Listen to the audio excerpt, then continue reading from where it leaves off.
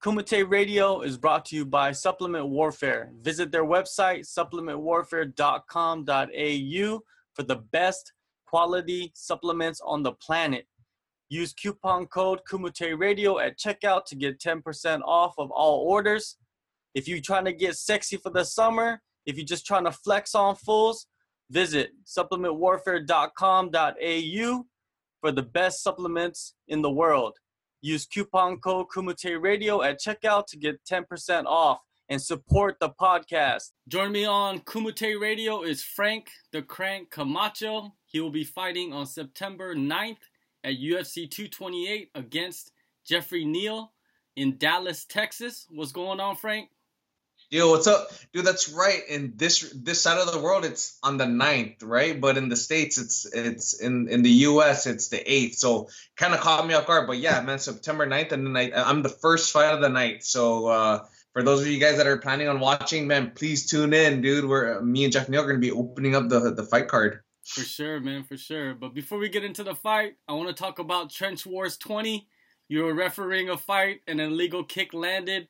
The recipient was rocked. He came at you. He was throwing haymakers at you. But the crazy part is you didn't even flinch. What was going through your mind at that time, man? Dude, so first the illegal kick happened, right? And earlier in the fight, I think, you could tell there was bad blood, so they were just gonna scrap. And I was like, okay, all right, here, just be ready. Dude, and then when that happened, I was like, oh man, whoa. That can't happen. And then crazy thing is, usually the natural reaction of an MMA fighter is to go for the leg, right? Man, you get rocked and you come in and you go, and then you see referees get like double legged or whatever, right? Dude, this kid, when he got rocked, his first instinct was get up and scrap, dude. So he was swinging at me, and I was just like, whoa, dude, this is like a 10-punch combination, dude. And then, man, first off, the video went viral. The video went viral, and I was just like, man, it probably would have been even more viral if he freaking knocked me out, dude. Thank goodness. He landed two clean shots. Man. I clinched him.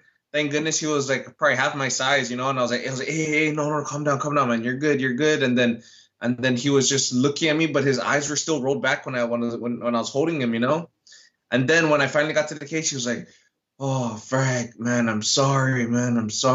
So if anything, I kind of freaked out at first, like, whoa, dude, this is crazy. And then I was just, if anything, you see me smile while I was holding him. It was because I saw how game he was, and I saw how much of a fighter he was, and I was like, wow, that was so cool. I could totally appreciate that, aside from getting, hey, he won the fight. DQ. That's crazy. Yeah, that was a wild video.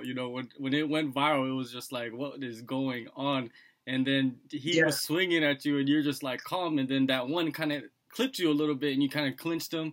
And it was interesting to see how that all worked out. Yeah, man, it really worked out. And honestly, the best part about it was afterwards, his mom actually came up to me. His mom or his auntie, I don't know, came up to me and was like, man, Frank, thank you so much for taking care of my boy. I was, and for me, my natural instinct was like, man, he's rocked, he's hurt, but a lot of guys are like, dude, you could have freaking decked him, bro. And I'm like, man, dude, nah, dude, if anything, I should ask freaking Cookie Alvarez, the promoter, for my freaking check. He threw me in the fight card and not even knowing, dude. No doubt. You signed with the UFC after you had more than 20 fights already. You're a true veteran. Nowadays, a lot of fighters, they seem to be rushed into the UFC after around 10 fights. What do you think about a lot of these fighters? Do you think that they're being rushed into the spotlight? Man, a lot of them are very skilled. They definitely have the skill.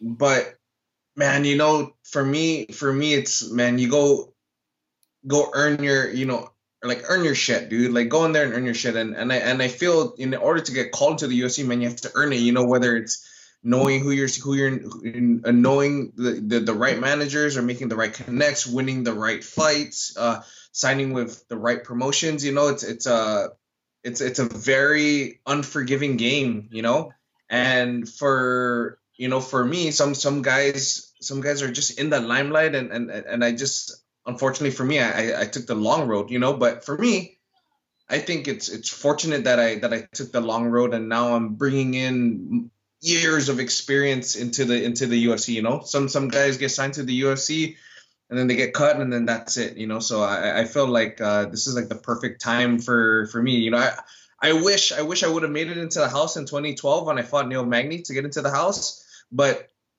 how much I've learned and I've developed from then fighting in PXC and fighting in the local shows and fighting in Saipan and Trench Wars and in Rites of Passage, man, I've learned so much that I'm kind of thankful that I signed when I did. Although it was a long road though. Even though you took the long road, does it allow you to be who you really are? Because a lot of guys now, it seems like they're not being who they really are. They're kind of creating a character for themselves because they are so young.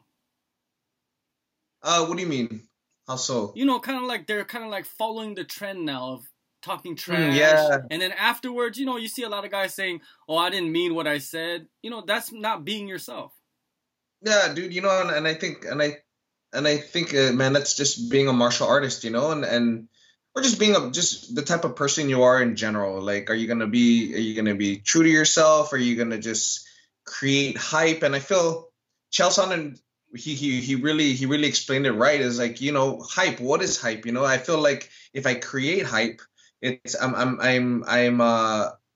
shorting and I'm kind of cheating the end user, the viewer of watching, you know, because it's just hype. But really, I'm just being myself, you know, and Chael Sonnen was just really telling it how he saw it, you know, but in his own crazy way and marketing way, you know. But, you know, if anything, I'm just trying to be myself. And dude, I'm gonna, you know, I'm not a big shit talker, but I'll definitely go out there and I'll put it all on the line and I'll fight. So yeah, you know, to each his own. And, you know, maybe that might have taken that might be the reason for me taking this the long way. But hey, man, I'll live and die by the sword. You know, I'll be true to myself.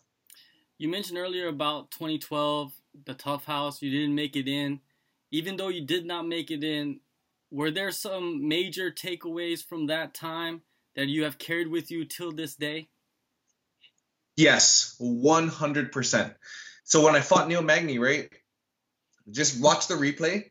I came in there guns blazing. Well, first off, I didn't bring my mouthpiece, so I had to use the Boyle one. So that dude, that was the worst, man. That freaking sucked, dude. And then I in the first round I clipped him with a big left hook. I broke my hand. But then Mandrillian was running, dude. I was already about to finish the fight. I took him down. I got as soon as I passed from halfway to mount, dude, there was a head and arm choke that I had. I let it go, dude, because I saw Dana White and I saw Shane Carwin and I saw Big Country Nelson and they were there, and I was like, man, I'm gonna show them that I'm freaking here to work, dude. I let go the sub and I freaking started pounding. Neil gave me his back.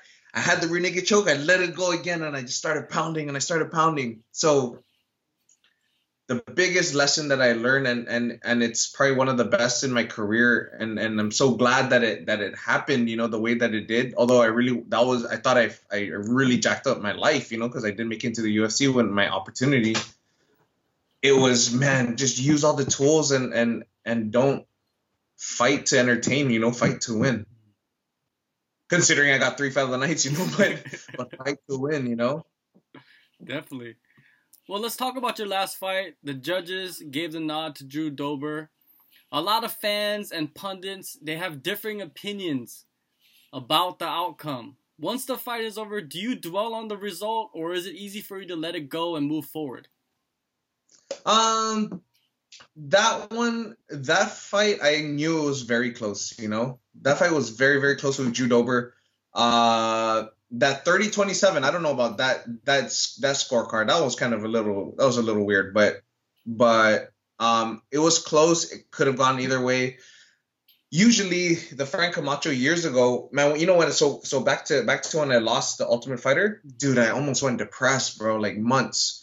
Dude, I deleted all my social media, everything. I didn't talk to no one, like, for months, man. I was going through it. So, you know, and from that, I've learned, you know, how, you know, dealing with losses. And the last fight with Drew Dober, I was just like, man, I lost. There's a lot, you know, it was definitely results needed for the future Frank Camacho, you know. So I'm taking everything that I've learned that last fight and you know, how do I become a better fighter and martial artist for my next future fights. That fight was about 8 months ago. I know that you had an ankle injury for a moment, but were there any other setbacks that kept you out of the cage? No, not so much. Honestly, it was kind of like a blessing in disguise. Man, 4 fights, you know, that's the 3 UFC fights, and then the one fight that I fought this, and I forgot his name, but I fought him in Rites of Passage, dude, the fight right before I got signed. The Korean kid? I fought, dude, that guy was tough, bro. Holy cow. And he was huge.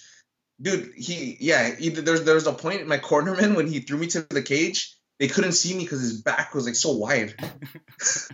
Yeah, but anyway, you know, I fought 4 times in like 8 months, 9 months, and you know, this well needed. I was supposed to fight on the UFC Singapore card, but because of an injury. But yeah, man, it was a very good blessing in disguise that I was able to take 8 months off and just really focus and learn, and you know, all the shoulda, woulda, couldas from my last 3 fights and how I can implement that for my next one, you know. So it was a really good time off, and my wife was pregnant. She gave birth to a beautiful son. We got a new house, you know, renovating the house. So yeah, man, life's good, bro. You know, and it all happens for a reason. Oh, congratulations on the new addition to your family, man. Yeah, he's great, bro. His name is Rocky. Well, in that time period, did you focus on any other aspects of your game, or did you work with any new coaches outside of your normal circle? No, you know, it's the same thing, you know, the same thing. I have so much tools in the toolbox, man, John, you know, and I was slowly showing it little by little per fight, but I just need to, you know, the experience. I have 9 rounds. I have 9 rounds in the UFC, and it is 9 rounds of experience that I need to that I wish, you know, I wish I should have done this on the ground. I wish I should have done that in the clinch. I wish I could have done this striking or standing, you know. So I feel like even though I've had so many fights in my career, man, I'm still such an infant martial artist, you know, and such an infant fighter that I feel like there's so much room to grow, and I'm still growing, and I can't wait, honestly, for this next fight so that I could do everything that I wish I had done in my last 3 fights and really be proactive in executing it in this one. Speaking of your next fight, Geoff Neal, UFC 228. This has the potential to be another show stealer. What do you think about another potential fight of the night? Hey, I mean, I don't like getting punched in the face a lot, you know, if that's your question. No, but man, when we got the matchup, when we got the call, I was like, man, Sean Shelby, you know what you're doing with this matchup, you know. It's kind of cool, and I'm kind of glad, you know, that people appreciate my fighting style and you know, what I bring to the cage all the time. And yeah, it's kind of cool, you know, for being a fight under the radar, kind of a fight to tune in. But man, at the end of the day, dude, I want to finish, you know. I want to finish. Hey, we get if it's either going to end, you know, and Geoff Neal said it himself too, like it's either going to end in the first round or, man, it's going to be a 3-round war, you know, and his style will definitely complement mine. So that's what I'm very excited about again, you know. Time to get down and dig down deep, you know what I mean? Definitely. Neal, he's a middleweight that moved down to welterweight. You are a lightweight that jumped up a weight class. What aspects of this dynamic do you see as advantageous for you? Well, I'm definitely shorter. I love fighting taller guys.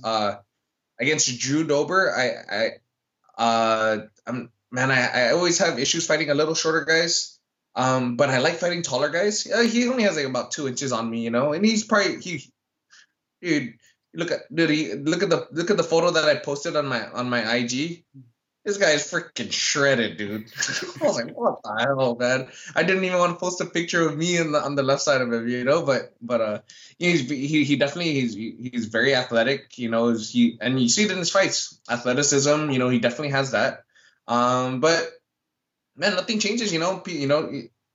I was fighting when people didn't really care about weight classes, there was no, man, at the end of the day, you got 2 fists, 2 legs, and we're getting on the scale at the same time, or we're getting on the scale at the same weight. Man, well, that doesn't bother me. But if anything, I feel like I have an advantage fighting a slightly taller opponent. And then he even said it too. He has a reach advantage, so it's going to be a little different. But our styles, man, are just very complementary. He's a very forward pressure fighter. He moves well moving forward, and I do the same.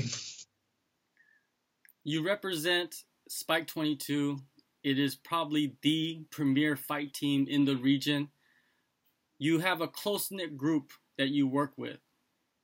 Why do you stay with them? Most fighters, they go out and dibble and dab. You seem to stay with your family. Why? Man, got a good crew, man. Got a good team, good coach. Man, I got Rocky Martinez. If you're preparing for a guy that pressures, like if you're preparing for a pressure fighter, there's no better guy than to freaking prep and spar with the Rocky Martinez, dude. Like if you look at his last fight, dude, the guy 3 minutes in when he started getting tired, I was like, I know exactly how that guy freaking feels. And I feel it every freaking Monday during sparring, So, and then Kyle, again, man, up and comer, dude. Like this guy is just freaking good, dude. Like he just gives me so many fits and so many problems in the gym. He's a lefty too, so he just plays a very, very tricky game, man. And just all the other guys at Spike, And then I also do jiu-jitsu, purebred jiu-jitsu. My jiu-jitsu coach Steve Roberto, and man, the guys there too. They just keep me honest with my ground game, Although not a lot of people have seen it in my UFC fights, because I'm always out there scrapping. But I have a really good tight knit of guys, and man, not very like we just train very simple island style simple training, man, outside in the back of the house with a cage and some mats, and an outside shower, you get to go. Yeah, I saw a picture of the makeshift gym that you guys used to have. There's rust on the cage, and it was just gritty. Yeah, it just kind of keeps you, it just keeps you grounded, Well, we know whatever that may mean to people, but man, I like it, dude. You're out there, you're sweating, you're putting in your rounds, and you're breathing in like fresh air, and you hear the chickens on the side, and then when it rains, it kind of cools it off, So it's really cool, As long as we're safe, we train safe. When we train hard, man, I really feel that's and you have a good team behind you. That's really what it's all about, And then going off, a lot of guys go off island, but I really feel that if I stay home and I train with the guys, just like they dedicate their time and their effort with me, we're only gonna grow the sport and grow MMA here on Guam and in the Mariana Islands, You have 3 fights in the UFC, all fight of the nights.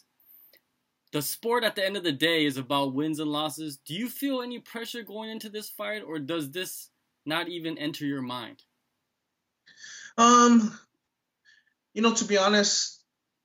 To be truthfully honest, man. Oh yeah, man. There's pressure. It's my 4th fight and the last on my contract, So I definitely gotta. Man. But honestly though, I'm fighting for a win all the time, So the pressure's there, but it's not different. I'm just gonna go out and do my shit, Like I'm just gonna go out there and do my thing. Like I have my to-dos and my not to-dos, and I have my game plan, and I just gotta go there and just execute it. Go there and do my job for 15 minutes, Whether it could be 30 seconds, a minute, or man, if I have to go the whole freaking 15 minutes, but man, I'm ready. I embrace it, man, and I love it, dude. I love it, man. And sometimes I fantasize about tough fights, and I just love tough fights. All right, September 9th, UFC 228. Frank Camacho will face Jeff Neal in Dallas, Texas.